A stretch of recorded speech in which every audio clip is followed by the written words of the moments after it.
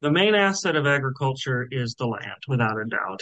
We know that the best place to sink carbon is the ocean. The second best place to sink carbon are wetlands, and the third best is grasslands. Well, a wheat field is a grassland. We grow grass where grass used to grow, and wheat is a grass. All that root mass stores carbon in the soil. So that has historically been an untapped value to farms that we have not looked at.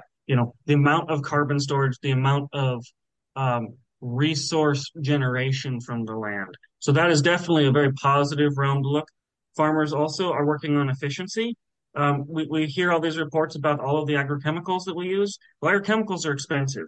Farmers don't want to use any more of an agrochemical than they absolutely have to produce optimum yields and optimum quality of food.